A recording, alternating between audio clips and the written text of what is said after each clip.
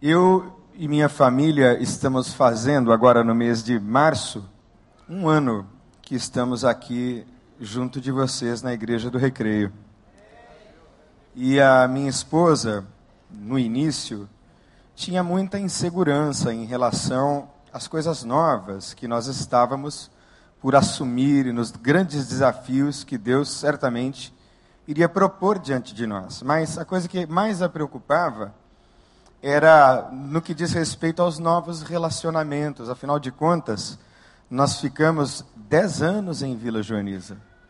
E eu cheguei a dizer algumas vezes aqui que a igreja, nos momentos difíceis da vida da gente, literalmente, aquela igreja tão simples e tão humilde, lá no Morro do Barbante, numa comunidade aqui do Rio de Janeiro que alguns conhecem, literalmente aquela igreja de gente tão simples, nos carregaram no colo, nos piores momentos da nossa vida. Mas eu com ela, nós podemos afirmar que tanto quanto lá, aqui no Recreio, nós temos uma família no nome de Jesus. Coisa boa é pertencer a uma igreja e ser amado. Então eu quero louvar a Deus por isso e agradecer a vocês. Quanta coisa boa Deus fez, não é verdade?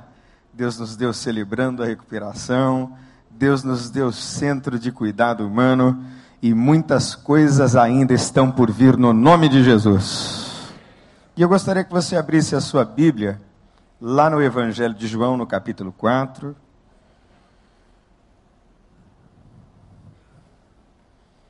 E que você lesse comigo a partir do primeiro verso, esse texto tão rico e tão profundo, que com muita facilidade poderia se tirar daqui uma série de mensagens.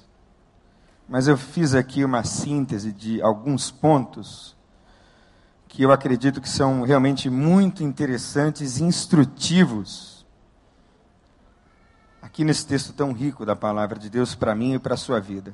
Evangelho de João, nós vamos ler a partir do primeiro verso, capítulo 4, e diz assim: E quando o Senhor entendeu que os fariseus tinham ouvido que Jesus fazia e batizava mais discípulos que João, ainda que Jesus mesmo não batizava, mas os seus discípulos, deixou a Judéia e foi outra vez para a Galiléia.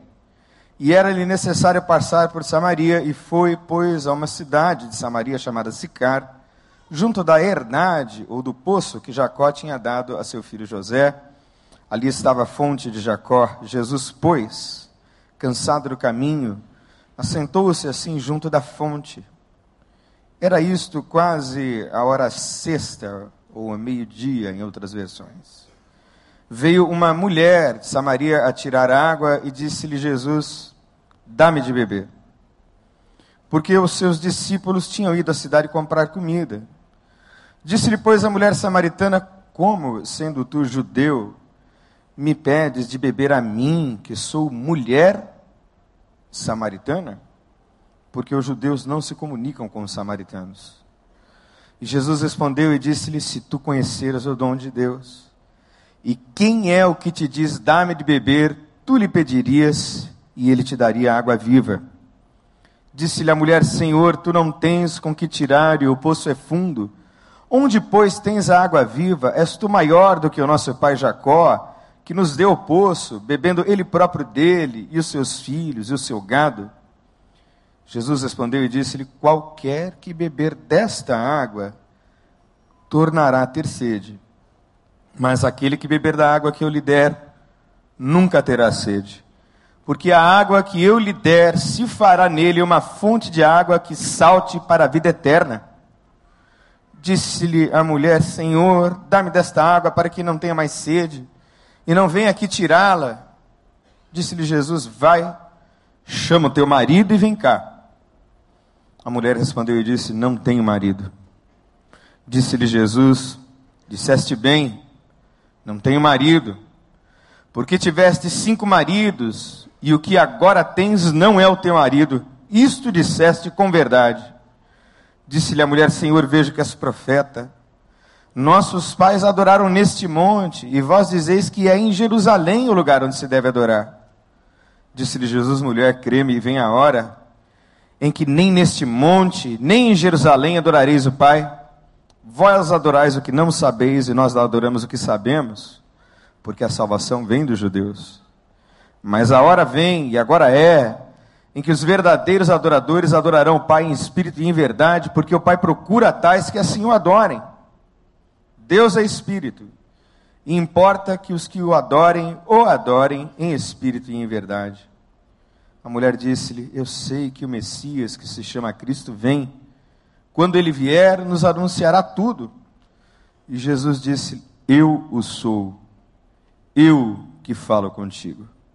E nisso vieram seus discípulos e maravilharam-se de que estivesse falando com uma mulher, todavia nenhum lhe disse: que perguntas? Ou por que falas com ela? Deixou, pois, a mulher o seu cântaro, e foi à cidade, e disse àqueles homens: vinde, vede um homem que me disse tudo quanto tenho feito, porventura não é este o Cristo? Saíram, pois, da cidade e foram ter com ele, e entretanto os seus discípulos lhe rogaram, dizendo: Rabi, come. Ele, porém, lhes disse: uma comida tenho para comer que vós não conheceis. Então os discípulos diziam uns aos outros: trouxe-lhe porventura alguém de comer? E Jesus lhes disse: a minha comida é fazer a vontade daquele que me enviou e realizar a sua obra. Não dizeis vós que ainda há 4 meses até que venha a ceifa? Eis que eu vos digo: levantai os vossos olhos e vede as terras, que já estão brancas para a ceifa, e o que ceifa recebe galardão e ajunta fruto para a vida eterna, para que assim o que semeia como o que ceifa, ambos se alegrem.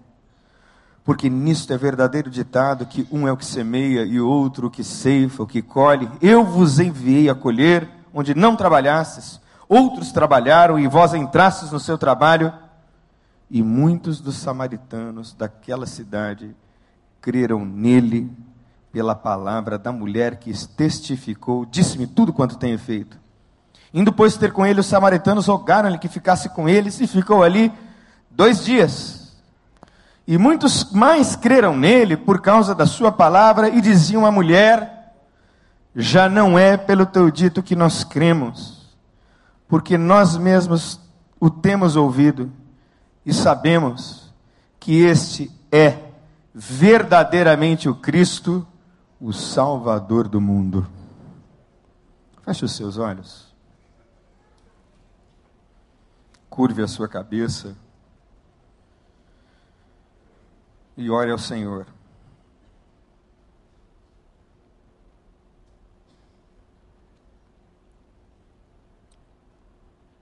Peça a Deus que fale ao seu coração. Peça a Deus que traga uma palavra à sua vida, ao seu entendimento. Gaste alguns segundos pedindo isso ao Senhor, você e Deus.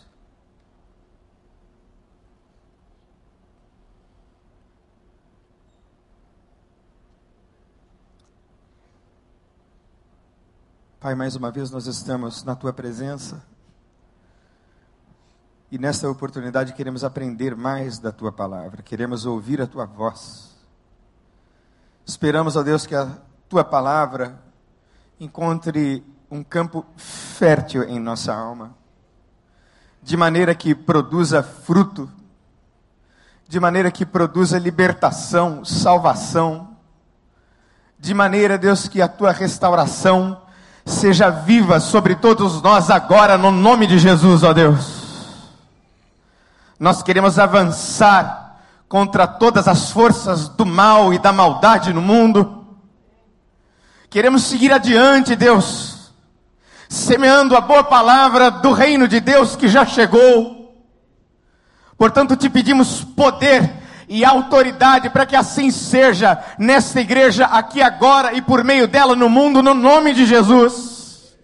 Mas para isso precisamos, Deus, desta palavra viva que desceu dos céus e se encarnou em Cristo Jesus. E é no nome dele, Senhor, que nós te pedimos humildemente que o Senhor fale ao nosso coração, sedento da tua palavra. Pois assim nós oramos, humilhados, no nome doce de Jesus. Amém, Senhor. Amém. O livro do Gênesis é o primeiro livro da Bíblia, e no livro do Gênesis nós temos a figura da árvore da vida. Ou, perdão, a árvore do conhecimento do bem e do mal. E naquela árvore e daquela árvore, Deus havia dado uma ordem: não toquem no fruto, não comam do fruto. Pois no dia em que vocês comerem desse fruto, vocês certamente haverão de morrer, de experimentar a morte. E assim foi. E no último livro da Bíblia, nós temos uma referência a uma outra árvore. Aí sim, a árvore da vida.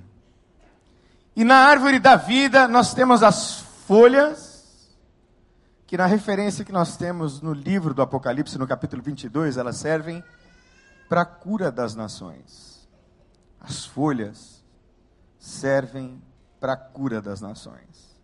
E nós vivemos num mundo mau, num mundo cheio de ódio.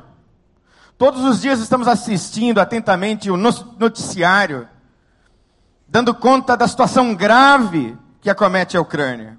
Uma divisão terrível, de caráter político e religioso, dividindo mais uma vez duas nações. Nós temos acompanhado desde sempre. Os conflitos no Oriente Médio parecem não ter cura. E aqui bem perto de nós, nas relações humanas, nós percebemos o tempo todo um mundo doente, adoecido, mau, dominado e controlado por uma sede inesgotável de ódio e de vingança, e de um desejo de sobrepor-se ao outro, e de tirar vantagem, e de dominar cada vez mais um mundo perdido e sem Deus. E o texto fala de uma história muito interessante, e de um propósito maravilhoso que estava no coração de Jesus, de tentar iniciar ali uma reconciliação histórica entre irmãos, entre gente do mesmo povo, para que judeus e samaritanos se reconciliassem e se reencontrassem com o mesmo Deus. E a questão dos samaritanos, ela é longa. Ela é uma questão que remonta à época dos reis de Israel, lá no passado. O reino de Israel foi dividido em dois. O reino do norte, cujo rei era Jeroboão, tinha como capital a Samaria.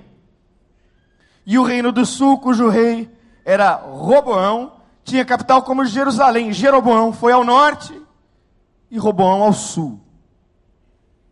E por conta das sucessivas guerras em que eles se envolveram, por conta da decadência espiritual, década após década, século após século, todos dois entraram em profunda decadência até que chegou o exílio babilônico.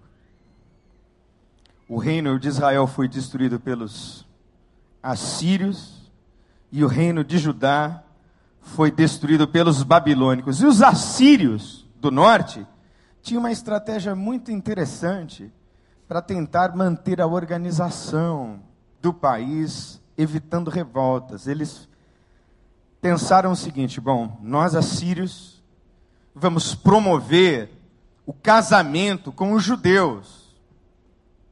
E a partir da miscigenação, a gente vai tentar um melhor equilíbrio político aqui. Foi aí então que nasceram os samaritanos, que eram um povo considerado misto. Nasceu ali um ódio racial, talvez muito semelhante àquele que os norte-americanos viveram entre negros e brancos. E arrastaram feridas ao longo de sua história.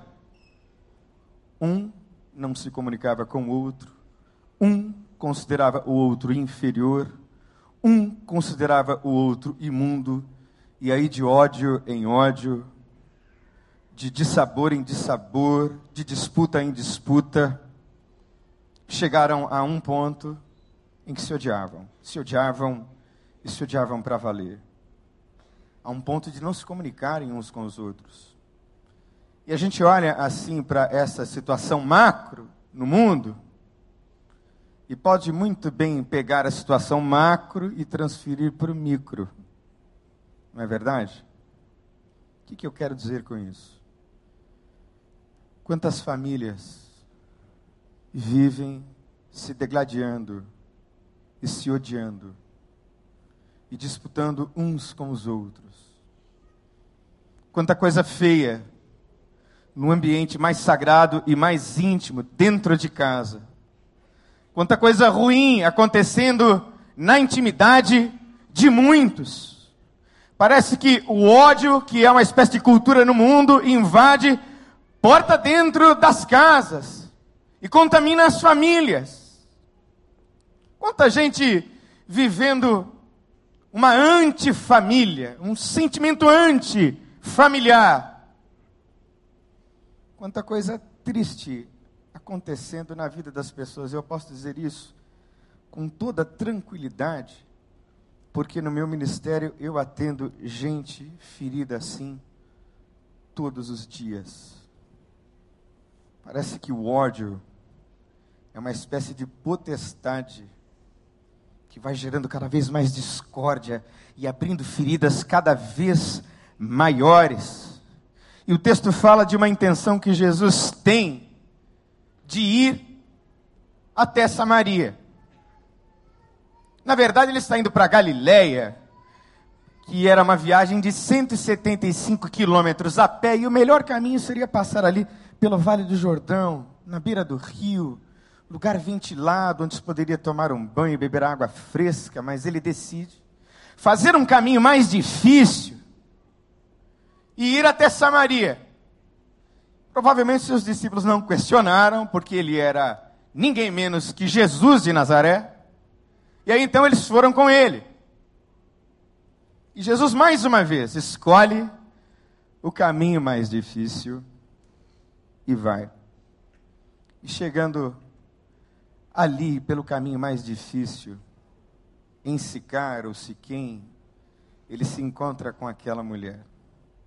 E ali com aquela mulher ele inicia uma conversa e um diálogo da parte dele, entre aspas, despretensioso. Ele diz e faz um pedido àquela mulher: olha, me dê água. Eu quero beber água. Estou com sede. Estou cansado, eu preciso beber água. E ela replica a ele: mas como é que você, sendo judeu e sendo homem, me pede de beber? Você não pode fazer isso. Nós somos inimigos e você é homem. E naquela época todos nós sabemos que havia uma distância entre um homem e a mulher que deveria ser guardada. Muito mais quando aplicado a um inimigo histórico. E aí nós temos coisas aqui lindas desse texto, dessa história, importantes, que devem ser aplicadas na minha e na sua vida. Tem princípios, tem verdades aqui, lindas, tremendas, profundas e ao mesmo tempo simples, que mostram um retrato fiel do que é um discípulo de Jesus e o que significa viver crendo na mensagem do Evangelho. E a primeira coisa que eu gostaria de destacar é que não há movimentos aleatórios, não há casos naquilo que a Bíblia chama de boa, perfeita e agradável vontade de Deus. Aleluia! Nada acontece assim por acaso, como se fosse uma conjunção de fatos sem nenhum domínio e sem nenhum controle. A vontade de Deus nunca é aleatória. Ela se dá num propósito eterno de Deus. Agora, também é verdade que nem em tudo Deus tem propósito. Às vezes, eu acredito que a coisa mais rasa que alguém pode dizer para uma outra pessoa que está atravessando um momento assim muito difícil é dizer que Deus tem um propósito naquilo. Meu filho está nas drogas, perdido. Não, Deus tem um propósito nisso. E eu acho que não tem propósito nenhum nisso. Olha, eu perdi o meu emprego. Deus quis assim. Como assim Deus quis assim? Você pode ter sido vítima de uma grande injustiça. E o fato do seu filho estar nas drogas faz Deus chorar tanto quanto você chora. Nem em tudo há um propósito de Deus. Lembre-se que nós estamos entre duas árvores, e nós não chegamos lá ainda, na árvore da vida.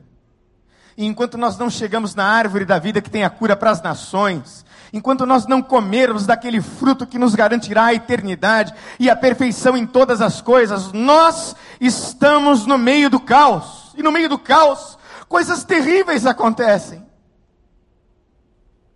E Jesus é uma tentativa no coração do homem de chamá-lo para o seu eterno propósito, de chamá-lo para a cura aqui e agora, de chamá-lo para essa dimensão tão boa, tão perfeita, tão maravilhosa, tão agradável, que é a vontade de Deus.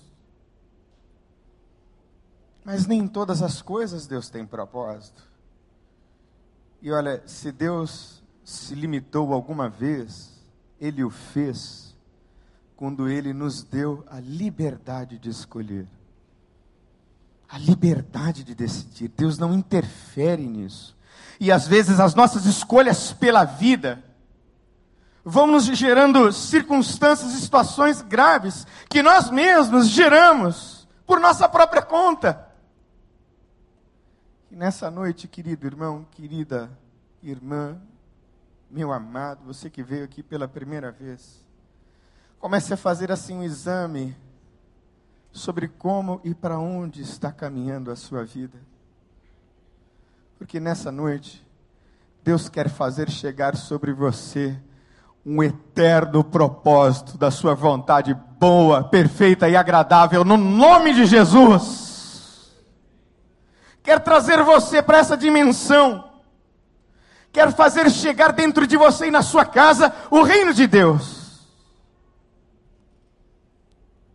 E nesta conversa com essa moça,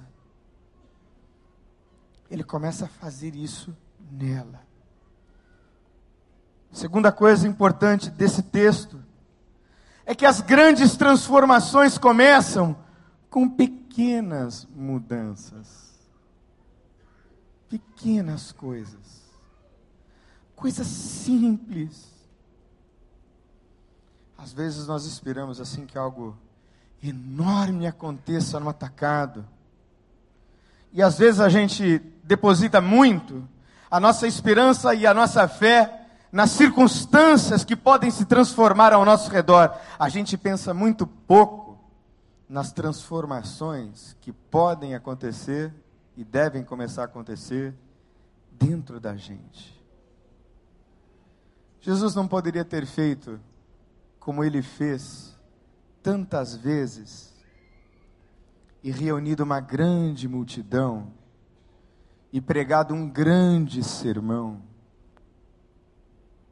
e atraído, por conta das curas e dos milagres que Ele fazia, muita gente. Poderia ter feito isso. Mas Jesus decide um outro caminho. Jesus decide por uma transformação talvez pequena no coração daquela mulher. E Ele não faz uma grande série de conferências, Ele não faz um aparato midiático para que a sua mensagem chegasse a milhões. Ele vai ao coração de uma pessoa.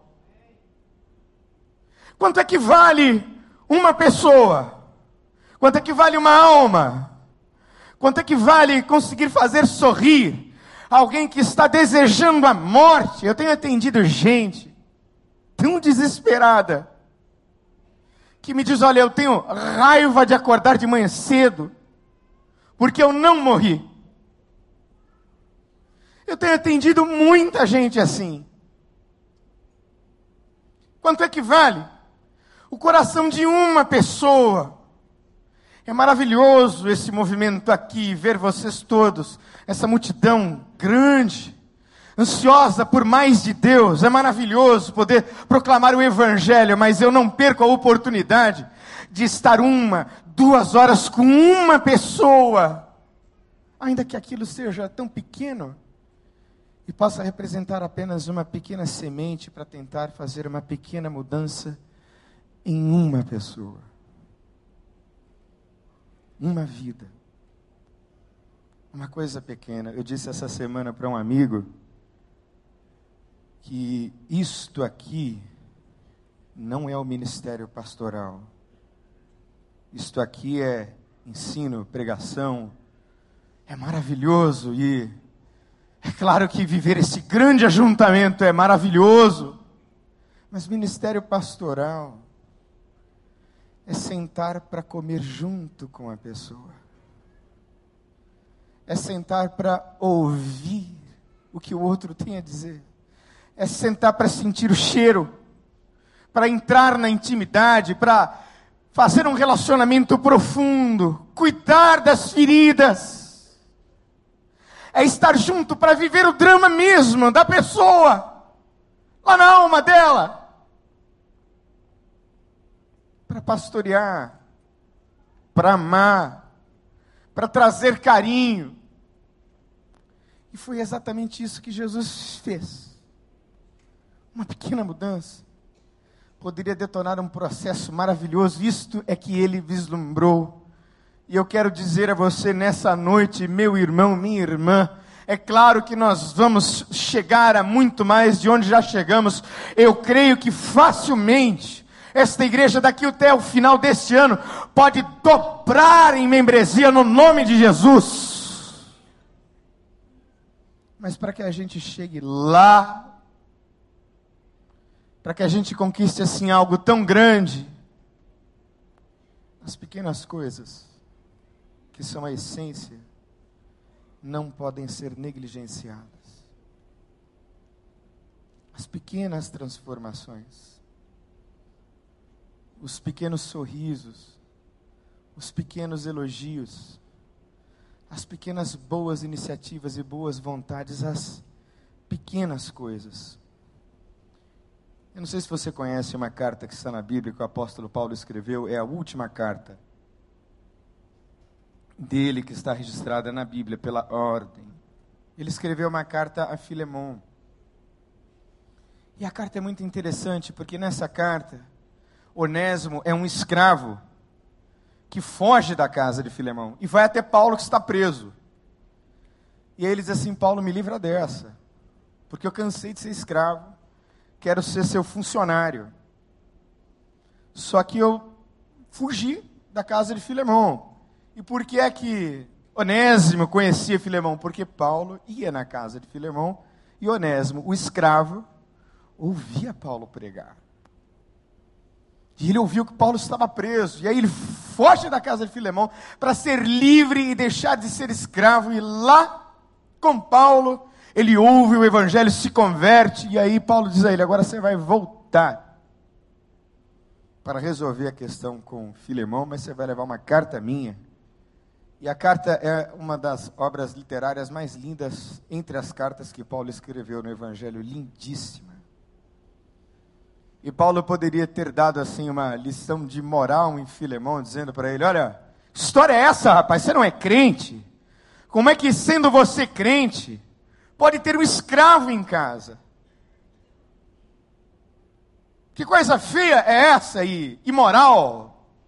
Que alguém que tenha ouvido a palavra de Deus de um apóstolo como eu, mantenha ainda um escravo em casa. Mas Paulo não faz isso. Paulo diz assim para Filemão: olha, eu gerei Onésimo, e ele faz um trocadilho, porque Onésimo significa homem útil. E Paulo faz um trocadilho, ele diz assim: olha, outrora ele te foi inútil, mas agora a mim e a você ele é muito útil.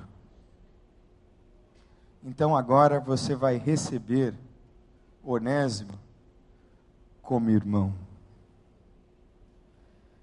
E aí as sementes de um movimento anti-escravagista, uma pequena semente,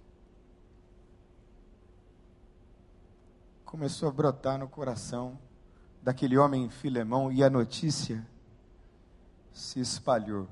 Alguém já disse que notícia ruim corre rápido, não é verdade? Mas eu preciso dizer a você, hoje, nesta noite, no nome de Jesus, que as boas novas e as boas notícias também correm, inclusive numa velocidade maior, porque é interesse de Deus que as coisas lindas que Ele está fazendo em você, que começam pequenas e terminam grandiosas, vão encher o mundo da presença de Deus e vão instaurar nesse mundo o reino de Deus para a glória dEle, no nome de Jesus. Nas pequenas coisas. E a partir das pequenas coisas. É o sorriso e o carinho para sua mulher que faz de você um melhor homem. E se isto aqui não é o ministério pastoral, isto aqui também não é cristianismo. Este momento é uma proclamação. Cristianismo, a gente vive lá fora. A gente vive nas esquinas, a gente vive dentro da van e do ônibus, dentro do carro, na nossa sessão, no nosso trabalho, nas relações com as pessoas. E às vezes um muito obrigado, querida, como você vai bem? Olha que ótimo que você chegou, que coisa maravilhosa é ter você aqui, coisas assim simples. Vão fazendo brilhar a luz de Jesus Cristo em você, de modo que você vai pregar com a vida. E na sua vida e nas coisas simples e pequenas, as pessoas vão ver a glória de Deus.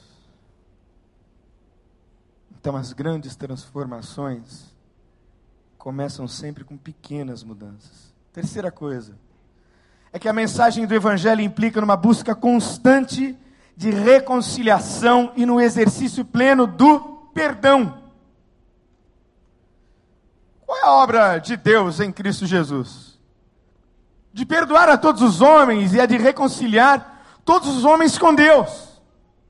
Ora, e quando o Evangelho de Jesus chega ao nosso coração, é preciso que eu também me reconcilie com todos aqueles que me feriram, com todos aqueles que um dia me machucaram, com todos aqueles que um dia me ofenderam. E da mesma maneira que eu busque reconciliação com todos aqueles com quem eu magoei, ou a quem eu magoei, a quem eu machuquei, a quem eu feri. Muita coisa travada na sua vida espiritual e em todas as dimensões da sua vida, pode ter certeza, reside no fato de que você ainda não perdoou, inclusive a pessoa que lhe infligiu os piores abusos. Jesus está numa missão de reconciliação. Diga comigo, perdoar não é esquecer. Perdoar não é esquecer. Repita comigo, perdoar é lembrar que perdoou. A gente nunca vai esquecer o que fizeram com a gente. Nunca. Mas é possível lembrar sem dor. É possível, inclusive, lembrar com amor.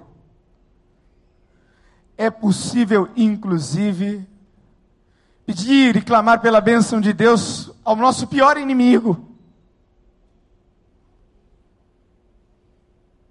Eu não sei quantos de vocês estavam aqui, e eu tenho repetido isso porque a história é muito profunda. O testemunho da minha esposa. A minha esposa passou pelos piores sofrimentos que alguém pode passar. Quem sabe um dia mais à frente ela tem a oportunidade de falar sobre isso numa outra reunião no Celebrando a Recuperação. Foi muita dor. Quem é que estava aqui na quinta-feira em que ela falou? Pois eu estou casado com ela há 19 anos, não é verdade, querida? E eu tenho visto o que Deus fez na alma dela. E só foi possível pelo caminho do perdão. E quando ela se lembra hoje, já não se lembra mais com dor, mas se lembra com amor, com misericórdia. Não com cordas e amarras que dispersam e distanciam, mas com cordas de amor para a pessoa que a tanto feriu.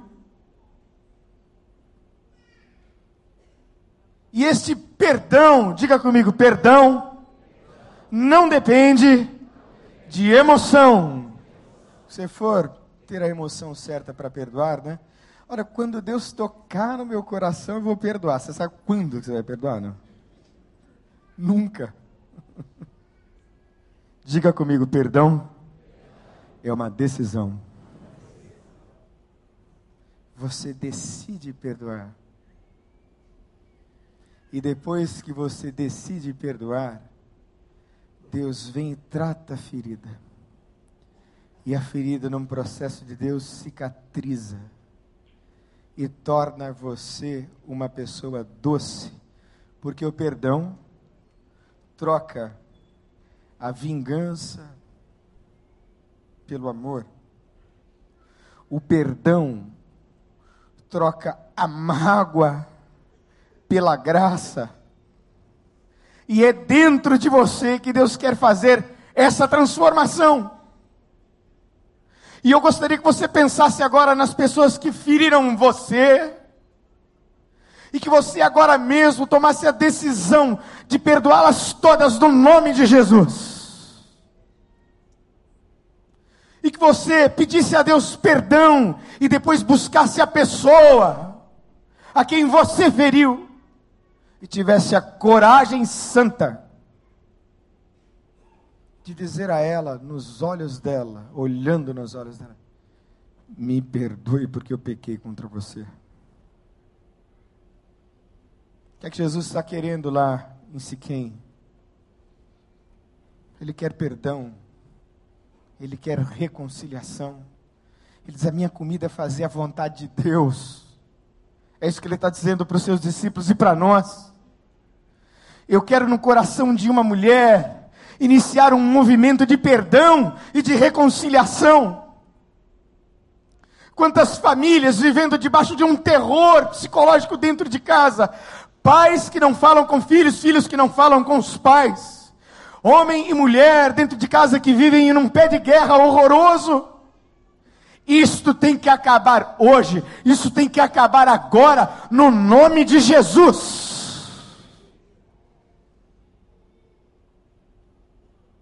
Isso tem que acabar. E vai começar a acabar a partir de você.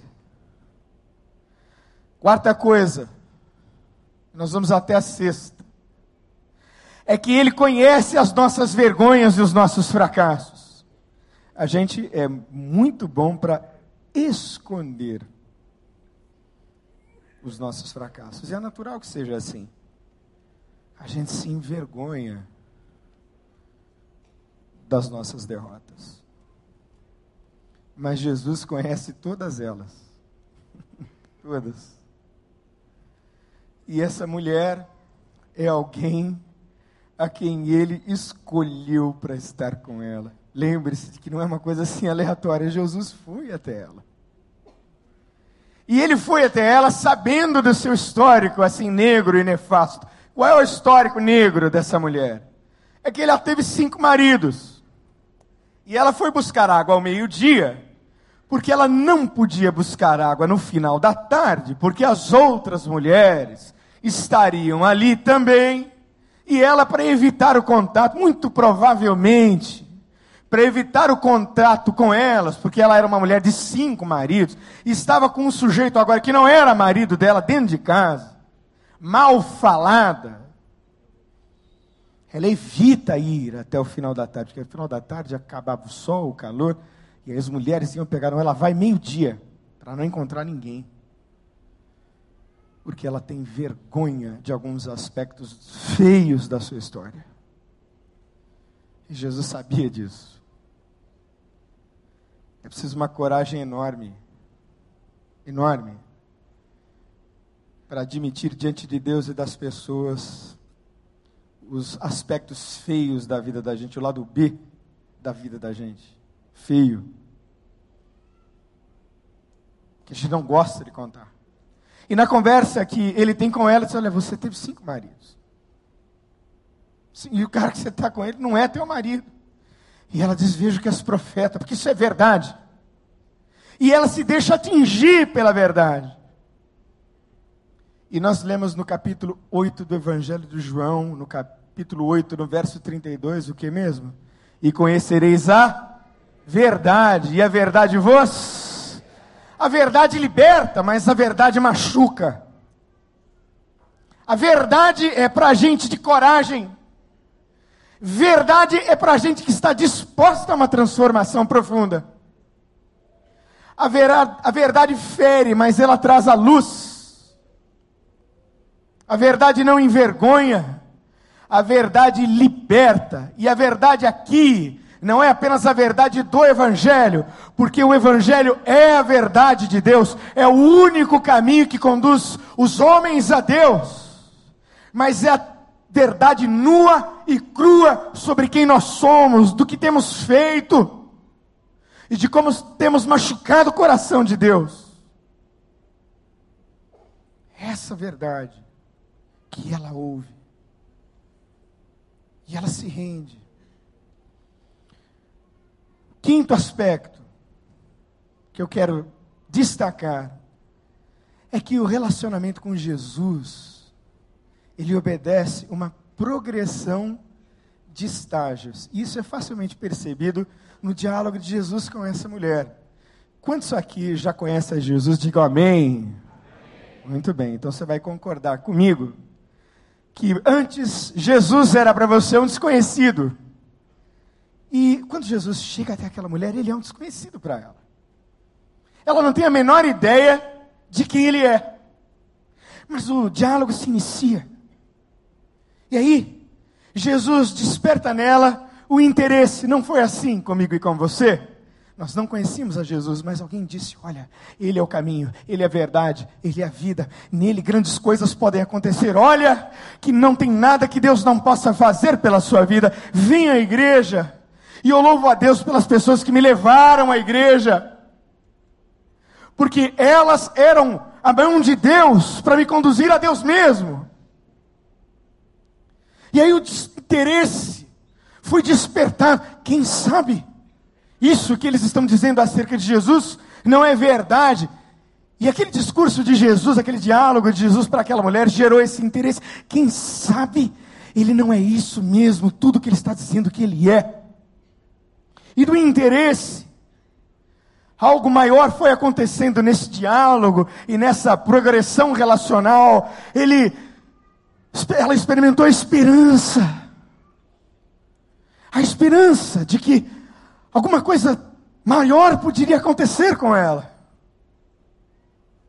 Eu não sei se você vive sem esperança, mas hoje, nesta noite, o Filho de Deus vai encher o seu coração de esperança, para você olhar para o futuro e conseguir dizer, eu vou viver o melhor de Deus, e o melhor da vida no nome de Jesus. Para olhar para o seu futuro e dizer, não é uma tragédia que me espera lá na frente, mas é o bom propósito de Deus, cuja vontade é boa, é perfeita, é agradável e dá esperança. Ela é confrontada com a verdade. E há uma relutância quando a gente é confrontado com a verdade. Há uma dúvida. Há uma vírgula. E agora?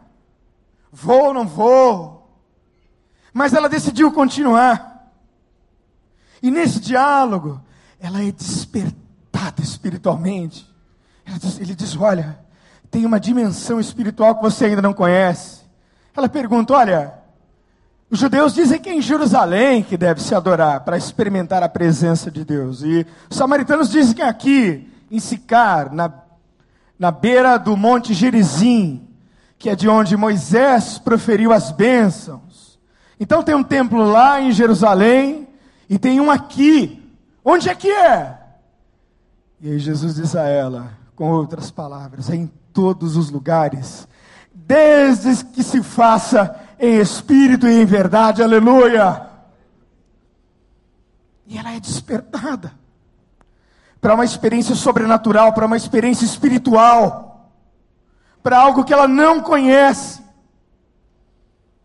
E aí então no verso 25, é mais uma dimensão desse relacionamento. Ela recebe uma revelação.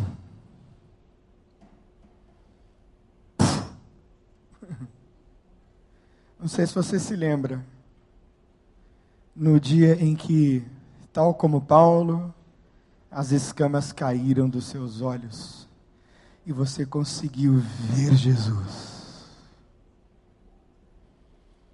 Você conseguiu ver a luz. Você conseguiu perceber que você estava em trevas. Mas você olhou para ele e percebeu que ele era de fato o Filho de Deus. Nesse diálogo ela conversa com ele e diz, me dá dessa água viva. Que ele havia dito, olha, se alguém beber dessa água, eu vou voltar a ter sede, mas eu tenho uma outra água. Me dá dessa água. E a coisa progride, e ele diz, eu sou o Messias. Não há ninguém mais que você precisa esperar. Há uma revelação de quem ele é. E da revelação, ela experimenta um outro nível, que é o nível da rendição. Ela se rende.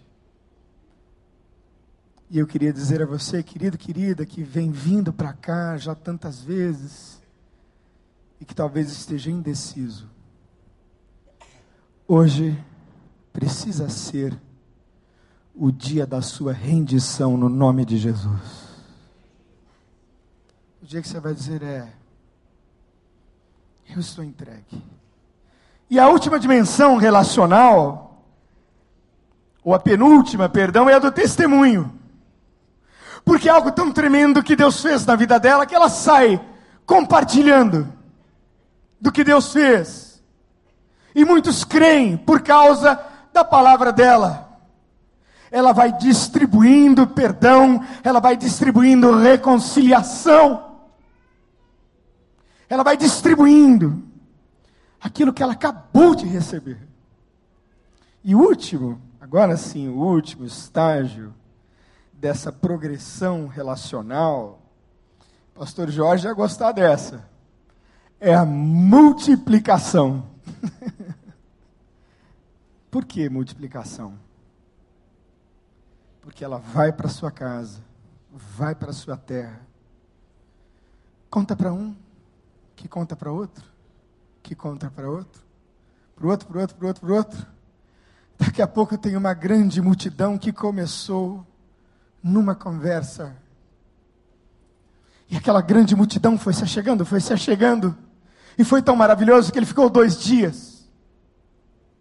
E muita gente se achegou ao Evangelho por causa daquela experiência. Eu não sou adepto da teologia da prosperidade, mas o Evangelho de Jesus faz prosperar, sim, Senhor, no nome de Jesus.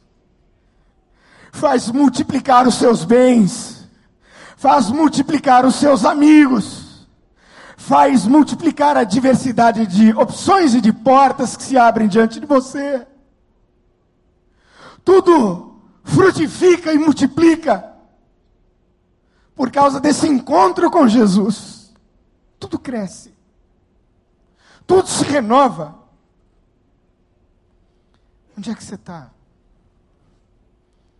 E em último lugar, repita comigo, só Jesus tem a água da vida. Só Ele. Olha, queridos, nós vivemos na era das compulsões. Sabe o que é uma compulsão? É basicamente um desejo que não se sacia nunca. É uma sede na alma. A era das compulsões. Compulsão por compra. O sujeito ganha muito dinheiro. Muito dinheiro, muito dinheiro, muito dinheiro, muito dinheiro, muito dinheiro, muito dinheiro. E aí ele precisa comprar. Precisa gastar o dinheiro. E aí gastar o dinheiro passa a ser um problema. E a gente que não tem dinheiro, e exatamente por não ter conseguido muito dinheiro, gasta o que não tem, julgando que um carro novo, uma roupa nova, uma casa nova, uma viagem, vai trazer sentido para a vida. E aí vive de vazio em vazio. Tem gente que tem compulsão por comida. Não consegue e não tem a coragem para se afogar com drogas e álcool, mas se afoga em comida. Para satisfazer esse vazio lá de dentro. Tem gente que tem compulsão por relacionamento, por sexo, por dinheiro, por poder, por jogo. E vai de vazio em vazio, sem conseguir saciar. Querido, querida, só Jesus é que pode saciar essa sede que você tem aí dentro de você. Só Jesus. E nada mais. Não é o status, não é o poder, não são os relacionamentos. Seria a mulher samaritana, não é uma dependente sexo-afetiva, não? 5 maridos, mais um que não era marido, 6 relacionamentos. Só Jesus tem a água da vida. E Ele está aqui hoje, nesse lugar. Ele passou lá em Sicar. E Ele está passando aqui agora, no nome de Jesus. Creia que Ele vai saciar a tua sede. Ele vai fazer multiplicar a sua vida em todas as áreas e dimensões. Ele vai dar sentido à sua vida. Há coisas que você não entende e que você não vê propósito, pois Deus vai fazer isto e disto um propósito, porque todas as coisas cooperam para o bem daqueles que amam a Deus. Então feche os seus olhos mais uma vez e abra o seu coração. Só Jesus e mais ninguém. Está com sede? Preciso te perguntar, irmão, irmã, querido, querida, você está com sede? Nós estamos lá entre as 2 árvores. Estamos debaixo das consequências daquela árvore, do conhecimento do bem e do mal, de onde comeu Adão, de modo que aqui ainda, por enquanto, é caos. Mas este caos e esta dor pode começar a ter fim agora, no nome de Jesus. Para que depois da morte, lá na eternidade, você estenda as mãos e coma do fruto da vida e viva eternamente. Para que daquelas folhas que brotem cura na eternidade, brote a cura plena. Mas a cura começa a brotar aqui agora, em nome de Jesus. Tal como lá em Sicar, Jesus está passando aqui agora. E eu quero te perguntar, querido, querida, você quer beber desta água de graça? De tantas águas você tem bebido, todas elas devolvem você vazio para a vida. Mas Jesus agora, nesse lugar, quer dar a você de beber água viva, no nome de Jesus. Para você nunca mais ter sede, e buscar em pessoas, lugares e circunstâncias, O que não pode ser encontrado, só pode ser encontrado em Jesus e em mais ninguém. Está com sede? Deixa Jesus te dar de beber agora. Queria que você, que é a igreja de Jesus, estendesse as suas mãos para cá.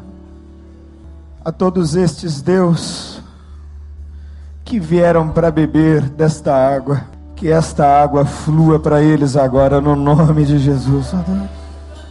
Que esta água limpa, purificadora, restauradora, seja derramada do trono da tua glória sobre a vida dos teus filhos no nome de Jesus. Que agora eles se sintam restaurados e saciados, aliviados das suas culpas e das suas dores. Que em cada coração haja o derramar do teu Espírito, para que em tempo algum eles percam a esperança desta maravilhosa transformação que começa assim, neste gesto singelo, pequeno, mas que com certeza vai repercutir em uma grande transformação no nome de Jesus. Eu também clamo por esses, ó Deus, que estão aqui,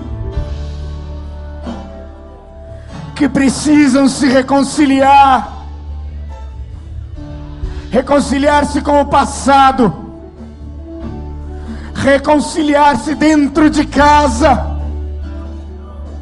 Que haja sobre eles vida no nome de Jesus.